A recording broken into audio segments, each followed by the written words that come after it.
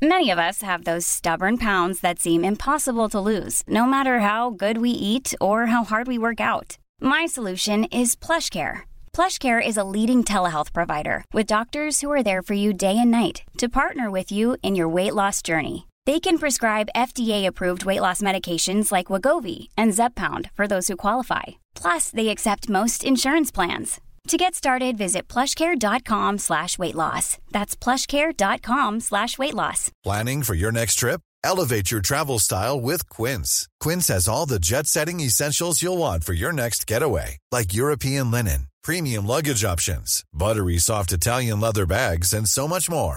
And it's all priced at 50 to 80% less than similar brands. Plus, Quince only works with factories that use safe and ethical manufacturing practices. Pack your bags with high-quality essentials you'll be wearing for vacations to come with Quince. Go to quince.com/trip for free shipping and 365-day returns.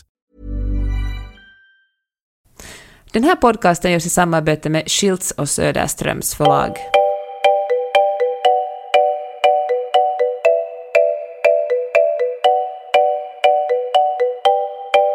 Det här är Mellan raderna med Gide och Öman, en podcast om läsning.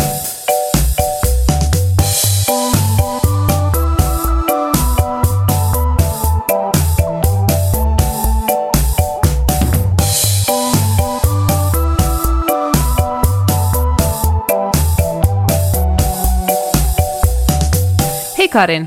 Hej Peppe! Vad har du läst i veckan?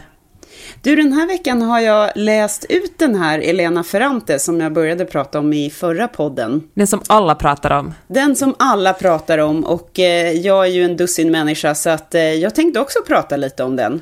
Har du förresten rensat på folk som är sådär extremt stolta över att de var de första som upptäckte Elena Ferrante? Du vet, det alltid finns sådana, vare sig det handlar om musik eller skådespelare eller vad som helst, så är de jättenoga I med knew att poängtera. Elena before she was famous alltså. Exakt, jag gillar henne när hon ändå gjorde så här indie-böcker och bara skrev dem på små klubbar. Precis. Du har en bootleg-version av hennes första novell. Handskriven. Ja, nej, men hon har ju faktiskt någon slags rockstjärnestatus. Det är så spännande tycker jag, med tanke på att hon som vi snackade om förra veckan, att det är en pseudonym. Men nu kommer jag kalla henne för en hon, för att jag är helt övertygad om att det är en kvinnlig författare. Men har jag fel så har jag fel. Och det finns några saker med den här boken som jag vill lyfta fram, som jag tycker är speciellt. För att man undrar alltid så, vad är det som är så speciellt med den här boken? Varför blir folk så besatta? Är det bara det här lockelsen av att hon är anonym och så vidare och så vidare? Hör, du kan inte berätta först, vad handlar den egentligen om, den här boken? Den handlar om två tjejer som heter Elena, nej det heter de inte, de heter inte Elena. Elena Ferrante. En heter Lenu kallas hon för. Och en kallas för Lila, eller Lina av sina andra kompisar. Men Lenu, som är berättarjaget, kallar den här briljanta vännen för Lila. Och jag har hört att i slutet av de här 4 böckerna som handlar om de här 2 kvinnornas uppväxt och liv helt enkelt och utveckling, så vet man inte riktigt vem av dem som faktiskt är den här fantastiska vännen. Och på italienska heter det någonting med l'amica geniale. Jag kan inte italienska, men fast jag gillar ditt uttal, det låter som du skulle kunna det. Jag har ju dejtat en italiensk kille från Neapel. Också. Jag var ihop med henne ju länge, alltså 1,5 år. Vad heter han? Dino. Min heter Gianni. Min var ganska bra faktiskt, alltså jag gillar honom fortfarande. Ja, min var svinschysst. Sen så dumpade jag honom oerhört elakt, och hans pappa sa, den här personen får aldrig mer komma innanför vår tröskel. Fy fan. Ja, så nu försöker jag kompensera för det genom att bara läsa jättemycket italienska romaner, bland annat den här. Det är ditt sätt att få honom tillbaka. Precis. Det som jag tycker är intressant, att alla kvinnor är så otroligt beroende eller formade av, eller liksom definieras utifrån männens agerande och vad männen tycker och så vidare. Förutom en figur som heter Maestra Oliviera, och det är alltså jagets Lenus lärare som liksom upptäcker att de här två unga tjejerna upptäcker de tidigt. De är akademiskt väldigt begåvade. Jag ska ta hand om dem, jag ska plocka ur dem från det här arbetarklassens, alltså det är så väldigt mycket våld och kriminalitet och så vidare i den här delen av Neapel där de bor. Och hon skiter liksom i allt annat. Och det är intressant. Det är den enda jag kan komma på som faktiskt är oberoende av är hon singel? Ja, och ganska illa omtyckt. Eller folk förstår henne inte naturligtvis. För hon är inte, har ju inte hon utmanar normen liksom. Ja. Och det, en annan liksom karaktär, eller man ska säga, en annan aspekt av den här historien är staden, kvarteret i sig, som är så där nästan organiskt, att de går på de här dammiga gatorna, och här är den enas pappa är liksom specerihandlare, den andra är skomakare, den tredje vaktmästare, och sen så blir de liksom definierade av de här personerna och deras lägenheter där de får fan stryk varenda dag. Det är liksom vardagsmat. Är det inte brorsan så är det farsan, så är det någon annan. Hittills låter ju inte det här kanske jättespännande, men det är som jag försökte säga förra gången, det är någonting med språket eller historien eller hennes sätt att skriva som gör att den här formmässigt liksom, Elena Ferrante som berättare, hon har någon slags sätt att slita tag i en som läsare med sina meningar, med sitt sätt att prata. Man blir nästan lite besatt av hur ska den här meningen sluta. Det är liksom det sättet jag kan försöka förklara vad det är som gör att man ändå läser på trots att det går ganska långsamt. Jag tycker lite, nu ska jag faktiskt kritisera den här heliga boken, håll i dig. Ja, jag tycker det är ganska uppfriskande faktiskt. Jag tycker att Ferrante här har drabbats lite av någon form av knausgårdiansk redaktörsbeundran, eller vad det nu än är. Det är liksom, vissa scener är faktiskt för långa och för detaljrika. Det är som du vet, Knausgård och hans pojkrum. Ska det ta 200 sidor att beskriva en lampa eller en plansch? Men blir det någon slags ordonani då? Att det blir liksom, man blir mättad mycket fortare än författaren själv verkar bli mättad. Ja, och man förlåter henne oftast eftersom hon skriver så bra så att det blir så här, oj, kan man säga så om en lampa? Och för att det är alltid någon ganska äcklig underton i den här boken. Man har lite ont i magen när man läser, för att det här våldet är hela tiden närvarande. De här flickorna är så otroligt utsatta för liksom varenda beslut de tar måste de liksom manipulera igenom olika strukturer av bröder och fäder. Hur gamla är de? Jag tror att den börjar när de är 6-7 och jag tror att de är 16-17 när romanen slutar. Och då är en av dem gifta. Då är det liksom, du vet, då får man hoppa ut i vuxenvärlden. Så här, från en man till en annan liksom. Ja, exakt. Man blir liksom levererad. Och det som jag insåg att en av de sakerna som gör att jag mår lite dåligt är att det här på något sätt, den av dem som liksom misslyckas med det här akademiska hoppet, eller vad man ska säga, ut ur gettot, blir en symbol för 2000 år av kvinnlig brain drain. Alltså, det här händer hela tiden, överallt. Att de här genialiska människorna inte har något annat val än att helt enkelt ta hand om hemmet och barnen och supporta makens karriär då på så vis. Men det händer ju liksom i Finland och Sverige också. Det är ju ingenting som är unikt för liksom. Det är det jag menar. Det är inget som är, och det är det obehaget som gör, och det här är ju ett centralt tema i hela Ferrantes författarskap. Men det är liksom... Okej, men blev du arg då? Liksom arg och förbannad på patriarkatet när du läste den här boken? Jag vill ju att de här rollfigurerna ska bara liksom, den ena gör det, den här Lila då och då. De är väldigt komplexa figurer så att de liksom pendlar hela tiden. Men det som är unikt med henne också är att hon är sådär lite fuck you till alla. Så hon får ändå sin vilja. Man kan säga så här att hon lurar systemet lite. För hon är så smart och växer upp till att bli så väldigt eftertraktad och så vidare. Att hon har liksom möjlighet att utöva makt på ett annat sätt. Fast naturligtvis hon hellre hade gjort det. Liksom. Hon hade ju hellre haft riktig makt. Men det liksom finns inte på kartan. Men sen så också det här sättet som Ferrante skriver på är så, det här knausgårdianska sättet man ska säga, det gör att det blir så intimt. Så att man läser den här boken och precis som vi sa tidigare känner att det här är liksom, jag känner henne. Hon känns som en berättarrösten som man då mixar ihop med författaren naturligtvis, som också är en tror man då akademiker, författare från södra Italien. Så att det är lätt att tro att den här åtminstone har inslag av självbiografi. Så tänker man så här, men det här Elena skulle göra, det är nästan så att jag lägger ifrån mig boken och bara, nej men Elena hon skulle aldrig göra det. Och du vet som man sa om så här Morrissey när man var 17. Liksom. Man tror att man känner den här människan som man inte har någon. Men det är ju riktigt bra författare som gör så.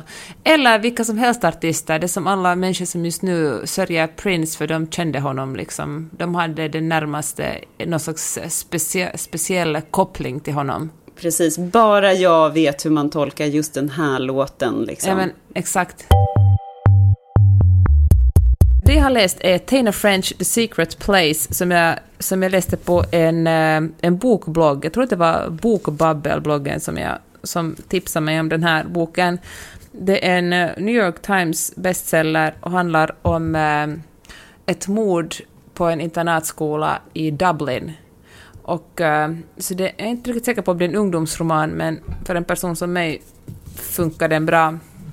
Och jag har faktiskt inte ens avslutat den ännu, men jag tänkte att vi skulle prata en stund om det här med internatskolor, varför det är så sexigt på något sätt att använda dem som bas för historier.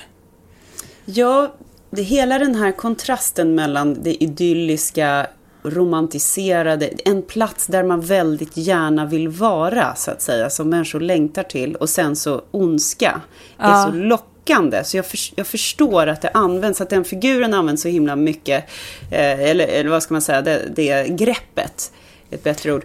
Det är ju som när vi pratade om det här med den här romanen du hade läst, med ett gäng ungdomar som var lite Kennedy-klan och de var nere i Rhode Island och var så segelblonda. Det är ju en annan sån där. Ja, men precis. Allt är kontrollerat och liksom på ytan ska det se bra ut. Och det här är ju också ofta överklass. Det är liksom överklassbarn som går på internatskola. Den hette någon sån här We Were Liars eller What We Were All Liars kanske. Ja, nej, We Were Liars kanske den bara hette. Ja, men den var ju bra. Och tydligen sa någon att Kent hade översatt ett citat från den boken och använde det nu i den senaste låten de har kommit ut med. Jaha. Hade jag missat. Det var ju lite oväntat. Men du, den här Tanja, säger man Tana? Tana, jag vet inte. Tana French. Vi kallar henne French. Vi kallar henne för French. The Secret Place heter boken förresten. Ja, och det är ju inte en liten blinkning till den hemliga historien, eller? Nej, faktiskt. Tänk att jag inte så tänkt på det. Nej, det är faktiskt en jättestor och tydlig wink.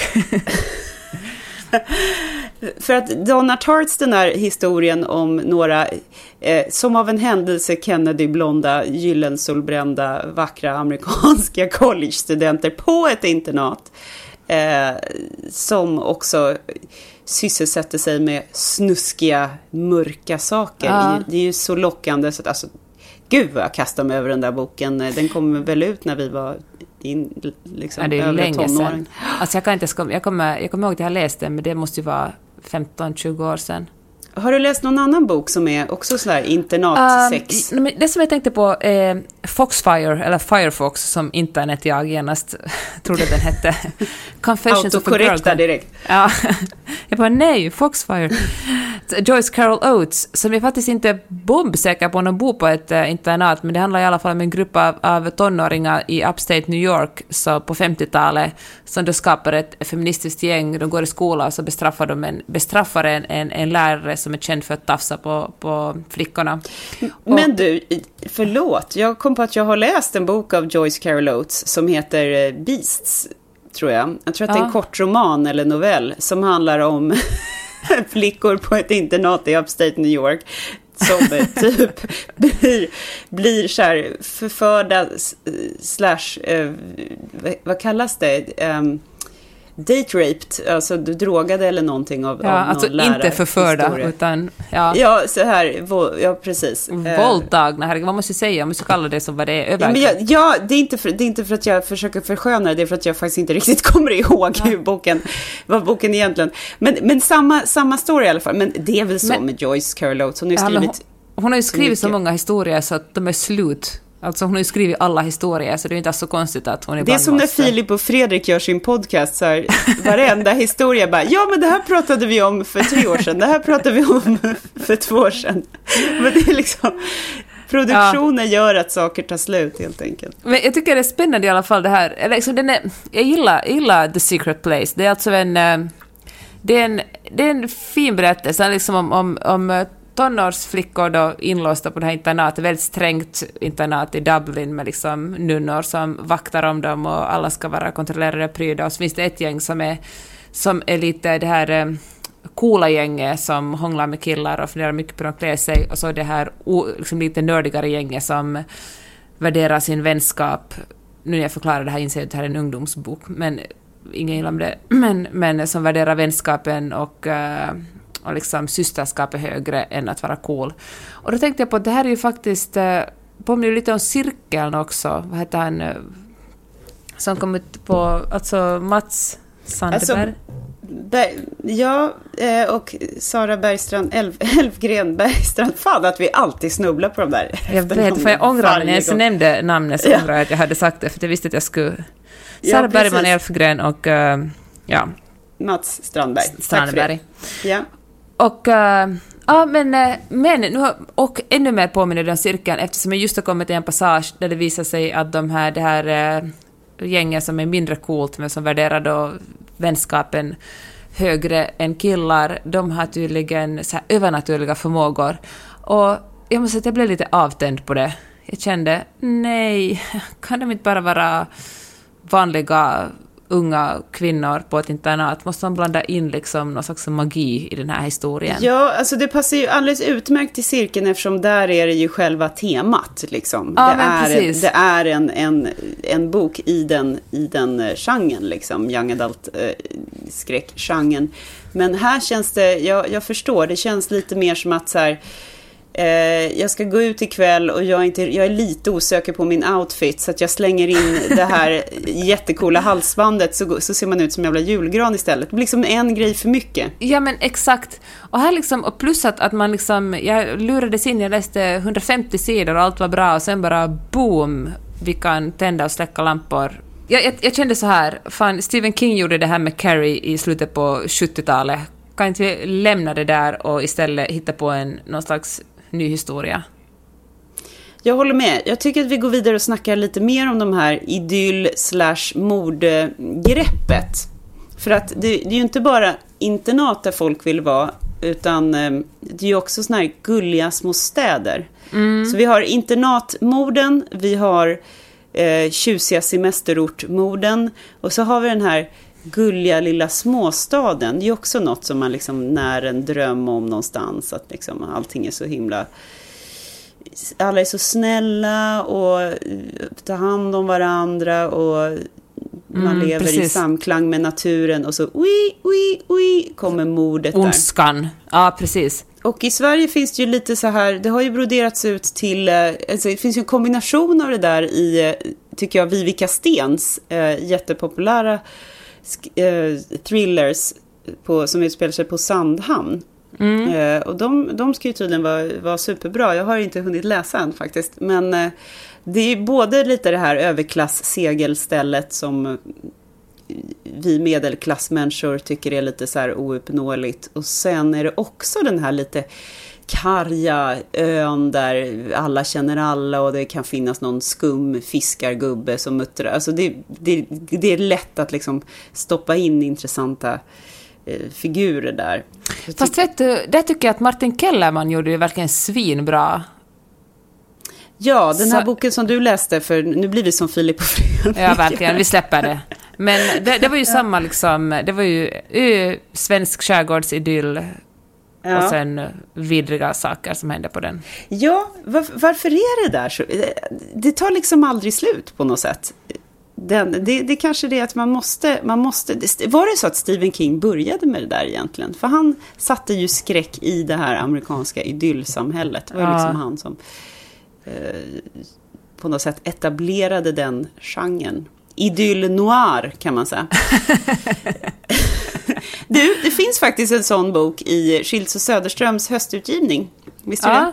Ja, det visste jag faktiskt. Men eftersom jag känner hon som har skrivit den så känns det sådär... But of course you do. Liksom nepotism att tala om den. Så att du får tala om den. Ja, hon heter i alla fall Eva Frantz och är en mediaperson i Finland. Nu får du rätta mig om jag har fel. Jag tror hon jobbar på radio. Jag tror att det här är hennes debutroman. Det är det. Och den kommer alltså i hösten, handlar om en sån här ö där, det finns ju i Sverige också, där ett företag har liksom äger sommarstugorna och så får man hyra då eller bo gratis eller något som en sån här benefit om man jobbar på företaget. Och då så är det ett gäng från ett och samma bolag som är där med sina familjer över en sommar, och sen så kommer det ett jätteoväder och mobiltäckningen försvinner och så vidare. Så att det är liksom upplagt för skräck. Men det som jag tycker är roligt, det står här i den här texten om den här, den också har humor. Och jag vet att Eva är en rolig kvinna, så jag ser fram emot liksom den här, jag hoppas det är riktigt svart humor liksom. Att det är riktigt blodig svart humor. Det tycker jag är jätteroligt. Om man är så skicklig att man kan mixa det där med humor och skräck. Det låter ju superbra. Det låter som en sån här semesterläsning. Ja, fast om det kommer ut först i höst är det ju ett problem. Ja, då får man ju läsa den när man är på typ novemberlov och alla är sura på varandra. Så läser man när sommaren. Vad är det mer? Jag tycker vi ska prata lite om Schilds och Söderströms höstkatalog. För det är några stycken till som... Det är flera stycken till som jag tycker jag hör hur ivrig jag är här. Ja. Jag vill tala om, om Peter Sandströms Laudatur. Och alltså Peter Sandström är ju en otroligt bra författare. Givetvis från Österbotten, för att alla är från Österbotten. Eva Frantz bor i Esbo faktiskt, hon är ett undantag. Men alla som skriver böcker i Finland verkar komma från Österbotten. Men det ska inte hindra någon för att läsa böckerna, för de är faktiskt jättebra. Och han har kommit ut med en bok nu som heter Laudatur, som... får jag läsa vad det står om det? För jag blev supersugen. Ja, vänta lite. Först måste jag bara förklara för native Swedish lyssnare att det här som jag skulle kanske kalla för laudatur eller något, det är ju ett latinskt ord som betyder typ att du ska berömmas eller han ska berömmas eller något. Och det är ju alltså en beteckning som man får om man får högst betyg, eller hur? Det är en akademisk term. Berätta. Det får vi i gymnasiet för. Mother's Day is around the corner. Find the perfect gift for the mom in your life with a stunning piece of jewelry from Blue Nile. From timeless pearls to dazzling gemstones, Blue Nile has something she'll adore. Need it fast? Most items can ship overnight. Plus, enjoy guaranteed free shipping and returns. Don't miss our special Mother's Day deals. Save big on the season's most beautiful trends. For a limited time, get up to 50% off by going to BlueNile.com. That's BlueNile.com. Hiring for your small business? If you're not looking for professionals on LinkedIn, you're looking in the wrong place. That's like looking for your car keys in a fish tank. LinkedIn helps you hire professionals you can't find anywhere else, even those who aren't actively searching for a new job but might be open to the perfect role. In a given month, over 70% of LinkedIn users don't even visit other leading job sites. So start looking in the right place. With LinkedIn, you can hire professionals like a professional. Post your free job on linkedin.com/people today. Many of us have those stubborn pounds that seem impossible to lose, no matter how good we eat or how hard we work out. My solution is PlushCare. PlushCare is a leading telehealth provider with doctors who are there for you day and night to partner with you in your weight loss journey. They can prescribe FDA-approved weight loss medications like Wegovy and Zepbound for those who qualify. Plus, they accept most insurance plans. To get started, visit plushcare.com/weightloss. That's plushcare.com/weightloss. Faktiskt när vi gör studentskrivningar, om det högsta betyget är laudator som vi säger, det är hemskt gulligt att du är tvungen att på något sätt vara en tolk. Laudator. Ja, men man fattar ju, det låter lite som finska. Betalar finlandssvenska. Fan. Ja. Nu kommer jag komma dragande med Asa Peter när som helst. Ja, okej. Peter, författare i 50-årsåldern, sitter hemma i Åbo och väntar på sin fru Zebra. Också Zebra är 50-årsåldern, akademiskt framgångsrik och gravid. Hon är nästan alltid borta på akademin med vänner och har inte plats för håglöshet i sitt liv. Sina 2 tonårsbarn stöter Peter ibland ihop med på gatan. Hur blir man inte sugen på att läsa en sån här bok? Eller är det bara jag? Mix mellan så här igenkänning och helt absurt. Men exakt. Jag tycker det låter ju skitspännande.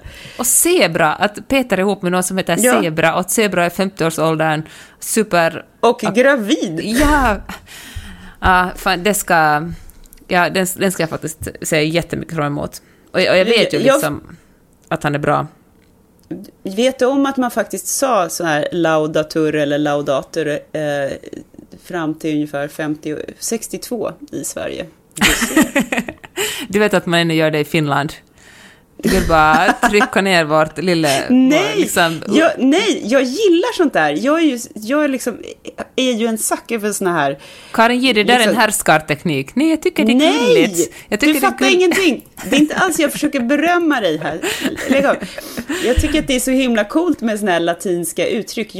Jag vill ha det tillbaka i det svenska skolväsendet. Som i England eller USA när det är så här...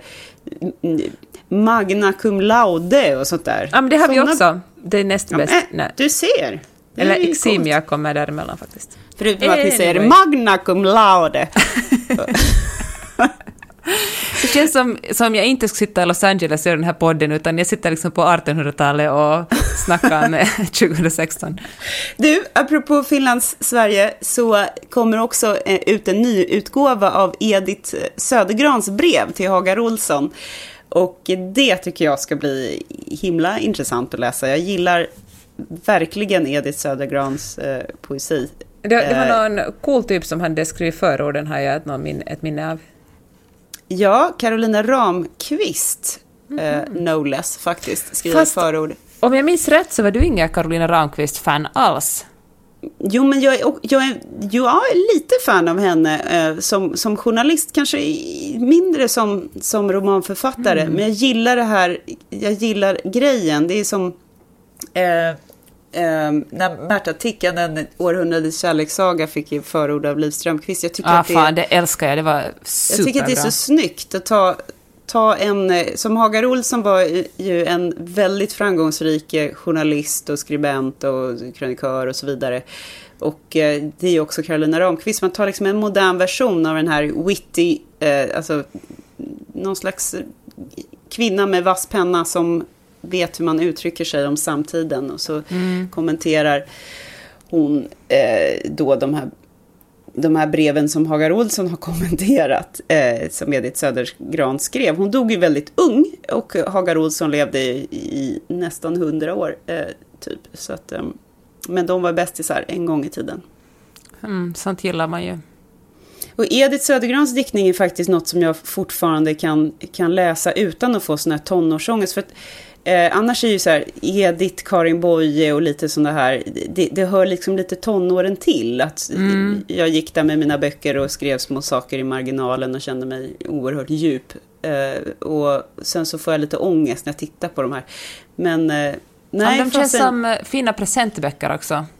Ja, men jag återvände till Edith Södergran för inte så länge sedan och bara, jäklar, det här var ju det här är ju bra liksom. Men känner du dig ibland sådär, jag vill inte säga oframgångsrik, för det är ju superframgångsrik, men jag tänker, du vet när folk är genier när de är 24, och man bara, gud ja, det är ju hemskt. Vad har jag gjort med mitt liv? Ingenting. Ja, precis. Jag är ett undantag liksom. Nej, fy fan, det är hemskt. Man får försöka komma över det. Det är kanske därför som man läser de här när man är 16 och bara tror att jag kommer komma ut med min Nobelprisvinnande roman innan jag fyller 40. But no. En till förresten ur katalogen. Sanna Tahvanainen, Den lilla svarta, som handlar om Coco Chanel. Men är det inte en romanifiering av Coco Chanels himla spännande liv och leverne? Det är liksom lite så här lyx och sex och glamour i Paris-salonger. Ja, och jag gillar det. Det är för att jag är lat, men jag gillar att bli matad information och historia i romanform. Ja, just det. Istället för faktabokform alltså. Och det är ju bara för att min hjärna är slö. Men jag tycker det är så skönt att man läser en historia och samtidigt lär man sig något. Det är så som du sa om Elena Ferrante, att läsa böckerna och samtidigt få en uppfattning om hur Italien såg ut på 50-talet. Ja, men det är kanske det man behöver göra också, eftersom man spenderar och lägger så fruktansvärt mycket tid på att läsa en massa dravel i sin telefon. Så den liksom, de får ögonblick och läser print, så måste man liksom bara mata in kunskap. En av mina närmaste vänner och Vidars gummor, som är ursprungligen från Frankrike, hon bor nu för tiden i Dubai. Hon var hälsa på sig en vecka, och hon har en BlackBerry. Du vet vad det är, en telefon alltså. Det känns så här lite retro. Ja, men det är inte retro, utan det är bara någonting som hon har, alltså den har hängt med sen folk använde BlackBerry. Och hon, fast då är det väl lite retro.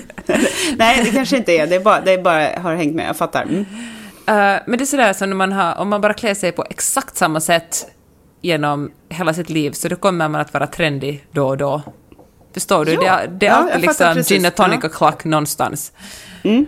Och hon är totalt ointresserad av sociala medier. Eller liksom hon finns på Facebook, men det kollar hon sådär kanske en gång i veckan. Inga Instagram. Hon sa att hon faktiskt grundade ett Twitter-account en gång, och Magnus och mig och Sofia Kinsella, de enda hon följer på Twitter. Och du vet Sofia Kinsella, den här hon skriver så här Confessions of a Shopaholic.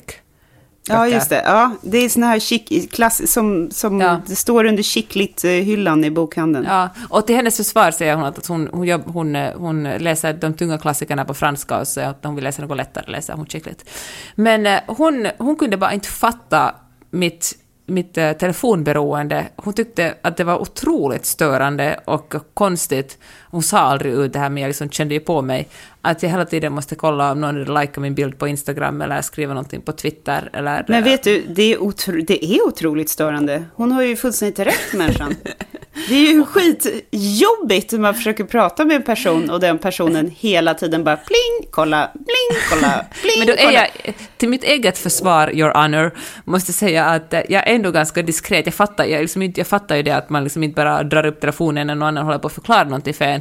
Men alltså jag försökte ju smyga fram den då och då i diskreta situationer. Men det kändes ändå... Det finns bara ett sätt att göra det på. Toaletten. Yes. Därför att det är så fruktansvärt oartigt. Det märks ju. Vi fick ett brev från förskolan, ska jag säga idag, där rektorn eller chefen för förskolan påminde återigen alla föräldrar om att inte prata i telefon när de hämtar sina barn. Och så stod det, en formulering var så här: våra pedagoger ser hur barnens glädje att se en efterlängtad förälder förbyts i besvikelse när den personen inte är kontaktbar. Ja, för fan. Tänkte man står där och längtar efter mamma eller pappa, och så bara står de och håller på med något jobbsamtal eller någonting under tiden. Och det är lite, så illa är det inte när jag pratar med dig och du tittar på Facebook samtidigt att jag börjar gråta. Men jag har en gång tagit ifrån vår gemensamma kompis Cecilia Blankens hennes telefon och lagt ner den i hennes handväska mitt under ett samtal. För att jag blev så här desperat. Det lät ju så här, det kändes säkert för henne väldigt översittaraktigt, eller taskigt att jag gjorde. Men jag blev så här, jag fick så här panik. Bara, jag behöver få kontakt med dig. Jag har försökt hela dagen. Och till hennes försvar ska jag säga att det var hennes dagen efter hennes födelsedag eller någonting sånt där. Hon hade fått typ 1 miljon gratulationer och kände liksom en sån här artighetspress att behöva kolla och svara och så. Men jag var så här, hallå, här är jag, se mig. Ja, jag förstår väl. Alltså, Karin var ju inte lika brysk som du, men kanske hon också längtar efter att göra på samma sätt. Jag gör ju så hela tiden och har nu försökt hitta botemedel. Så att jag har laddat ner en app som heter Moment som kommer spåra hur mycket jag går in på telefonen och hur många timmar jag lägger på den per dag. Och så kan man då, och den är gratis, men så kan man köpa till såna här extra funktioner som är typ pling, your time is up. Man kan liksom ställa in hur mycket, om man vill ha lite varningar eller lite hintar och såna. Är det liksom som motsatsen till den här, vad heter den där Pomodoro-tekniken där man kan stänga av sig, där man ska jobba det 20 minuter eller 25 minuter? Där man kan få sin, det finns en teknik som heter så, man känner också en app som stänger av telefonen i 25 minuter så att man bara ska skriva på sitt jävla manus i de minuterna eller vad man håller på att skriva på, och sen kan man stå på telefonen igen. För 20-25 minuter var liksom en ganska ultimat tid, verkligen kan fokusera på eller verkligen få någonting gjort. Inte 2 som jag vanligtvis jobbar med. Nej, det är ju väldigt rimligt, därför att det är ju den här ställtiden som gör att det går så oerhört långsamt att få ihop saker. För att jag ska bara kolla den här flash-grejen som kom från DN här om MPs konferens som pågår. Varför måste jag kolla det just nu? Det är väl skitsamma om jag kollar det nu eller när jag är på väg från jobbet och sitter på tunnelbanan liksom. Ja. Så är din slutsats att jag borde skärpa mig? Ja, jag tror att du och flera andra miljarder människor borde åtminstone, inklusive jag själv, borde åtminstone tänka över hur mycket är det i realtid som går åt till de här sakerna. Det finns ju fantastiskt mycket, jag är verkligen ingen teknikfientlig människa, jag tycker det finns så fantastiskt mycket bra saker med sociala medier och överhuvudtaget smartphones. Men just den här kontaktbarheten och brist på koncentration på arbete eller man kan väl säga så här, vi måste fokusera både på samtal med våra vänner och på vårt jobb för att bli liksom glada hela människor, tror jag. Fair enough, säger jag. Men jag tänker, om vi ska gå från det låglitterära, eller vad man ska säga, popkulturella åtminstone, till det höglitterära, så är det ju 400 år sedan William Shakespeare dog. Ja. Och den 23 april, vilket är några dagar sedan när vi spelar in det här. Och det är så roligt, det är alltså 400 år sedan människan dog. Och folk håller fortfarande på som besatta och försöker reda ut så här, var det självbiografiskt det här han skrev om i sina sonetter? Och vem var den här människan som de första 127 sonetterna handlar om? Nu har man kommit fram till att det förmodligen var en ung man. Lite för att han faktiskt skriver det i sonetterna. Men sen så de övriga sonetterna handlar om The Dark Lady. Det är alltså en kvinna som han var bisexuell. Och vem var den här Dark Lady? Var hon liksom dark i huden? Var hon västindisk eller men på något sätt? Så sjukt. Så jävla sjukt. Spelar roll. Och någon människa har liksom ägnat hela sitt akademiska liv åt att ta fram vem det var, och det var tydligen någon enligt den här brittiska akademikern som hette det och bodde där och där. Och det vet man ju inte. Ingen aning. Nej. Men en text är alltså först intressant om den. Skiten. Ja, eller det finns liksom ingenting som är allmängiltigt att det här kan handla om en historia som jag hittar på, utan det måste finnas det måste vara skvaller för att vara intressant. Alltså det är vad det kommer ner till. Just det. Men det är ju en annan rolig sak med Shakespeare, att det finns ju en hel skola också, litteraturvetare och historiker som påstår, och skådisar, alla möjliga människor hoppar in i debatten, som påstår att liksom, det var inte William Shakespeare som skrev William Shakespeares men det här också. Det var någon annan. Och sen så finns det de som så kallade Stratfordianerna då, som tror, hans födelseort ska ju vara här, Stratford on Avon i England, och som då är helt säker på att det var han, och så håller de på och käftar. Det var Elena Ferrante. Jag tror att det var Elena Ferrantes moder förmodligen. Vad har du för relation till Bill Shakespeare? Faktiskt inte speciellt nära. Alltså jag har ju hört talas om att det fanns en snubbe som hette så och skrev. Nu skojar. Men alltså, jag har faktiskt aldrig haft den. Jag har ju aldrig liksom läst litteratur, så jag har aldrig varit tvungen att läsa hans pjäser eller verk. Det är någonting som bara har liksom funnits. Ja, och jag tycker faktiskt inte du ska göra det, för att pjäser, alltså, det är ju inte menat att man ska läsa det, man ska ju höra det. Det är liksom inte gjort för att läsas. Jag tycker att det kan, även i lite nyare översättningar så är det ganska svårlästa grejer, och man får liksom inte flytet riktigt, men däremot så är ju dramatiken är ju fantastisk fortfarande. Det är ju någonting med stoffet som är evigt, och just vad är det som gjorde honom så jävla bra att man fortfarande 400 år senare snackar om honom?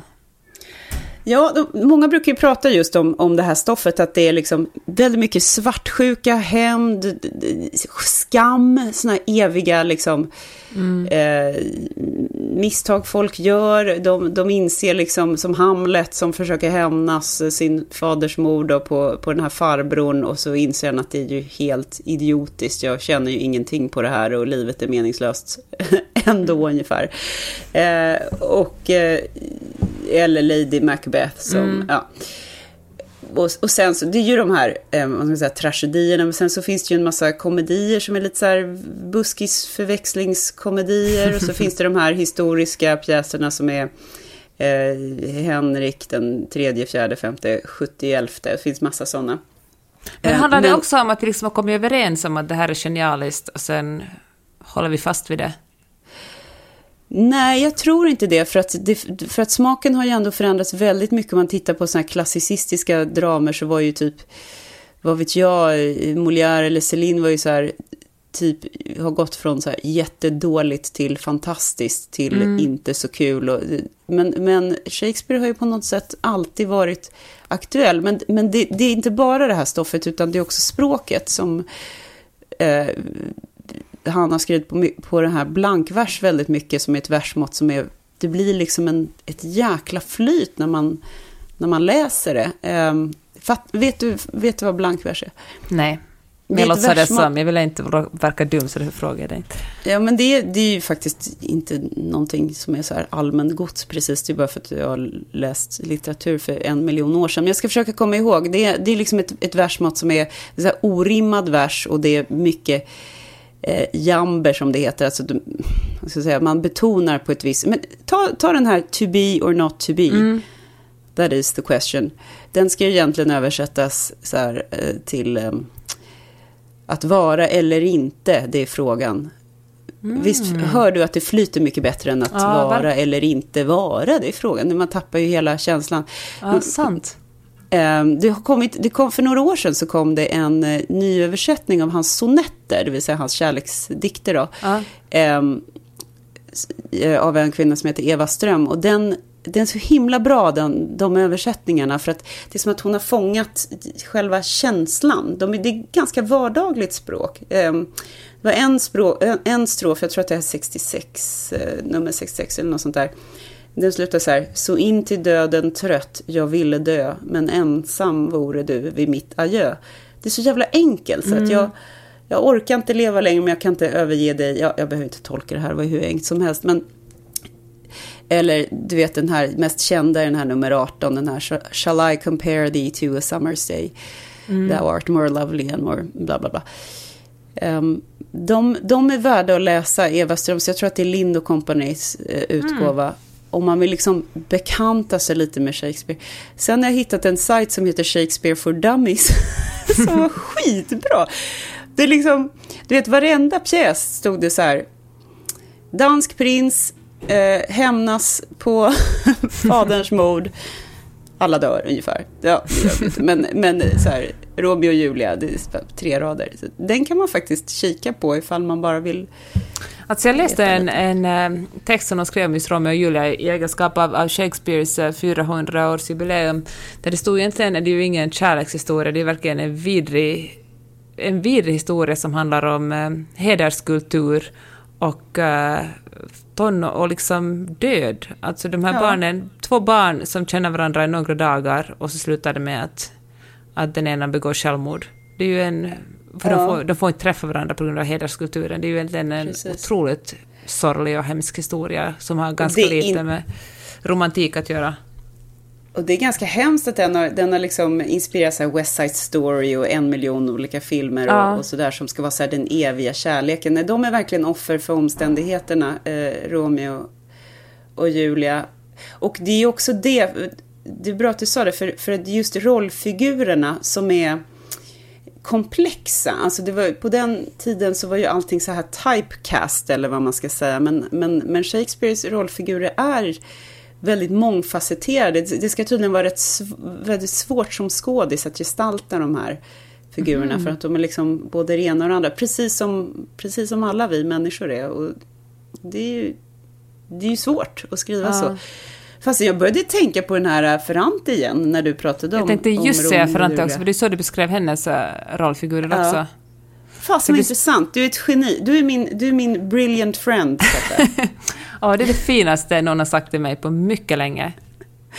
Jag tycker att vi avslutar on that note. Hör du, vad ska du läsa tills nästa vecka? Nästa vecka ska jag läsa faktiskt den här Hausfrau. Jag med! Yay! Jag hittar den på biblioteket och så står det så här: snabblån, lånetid 10 dagar, förseningsavgift 10 kronor per dag. Eftersom jag alltid är försenad med mina låneböcker så det här kan bli slutet på mig. Vet du är en sån som kanske vaskar böcker. Du bara lånar dem och sen håller du dem och för tillbaka dem och betalar liksom 100 kronor utan att ha läst dem. Det får mig att må så bra. Det är den nördigaste vaskningen. Hörru, innan vi slutar vill jag såklart tacka Schiltz och Söderströms. Vi är superglada över att ha dem som samarbetspartner. Och stolta. Det är vi verkligen. Vi är stolta och glada och tacksamma. Och så får ni gärna skicka in läsarfrågor och mycket gärna följa oss på Instagram och Twitter. Vi heter Mellan raderna podden. Det gör vi. Maila oss gärna på mellanraderna-podden@gmail.com med läsartips och kritik eller beröm funkar ju också faktiskt. Ris och ros. Ja. Puss och kram allihopa. Vi ses nästa vecka, eller åtminstone hörs. Hej då! Det gör vi. Hej då! Du har lyssnat på Mellan raderna med Gide och Öman. En podcast om läsning med programledarna Karin Gide och Jeanette Öman. Glöm inte att du kan mejla dem på mellanraderna-podden@gmail.com. Hey, it's Paige DeSorbo from Giggly Squad. High quality fashion without the price tag. Say hello to Quince. I'm snagging high-end essentials like cozy cashmere sweaters, sleek leather jackets, fine jewelry, and so much more. With Quince being 50 to 80% less than similar brands.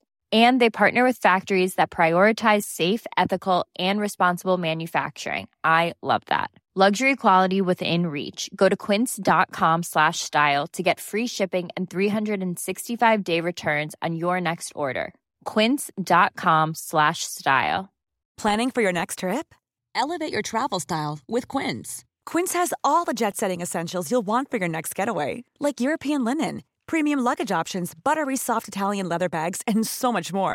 And is all priced at 50 to 80% less than similar brands. Plus, Quince only works with factories that use safe and ethical manufacturing practices. Pack your bags with high-quality essentials you'll be wearing for vacations to come with Quince. Go to quince.com/pack for free shipping and 365-day returns.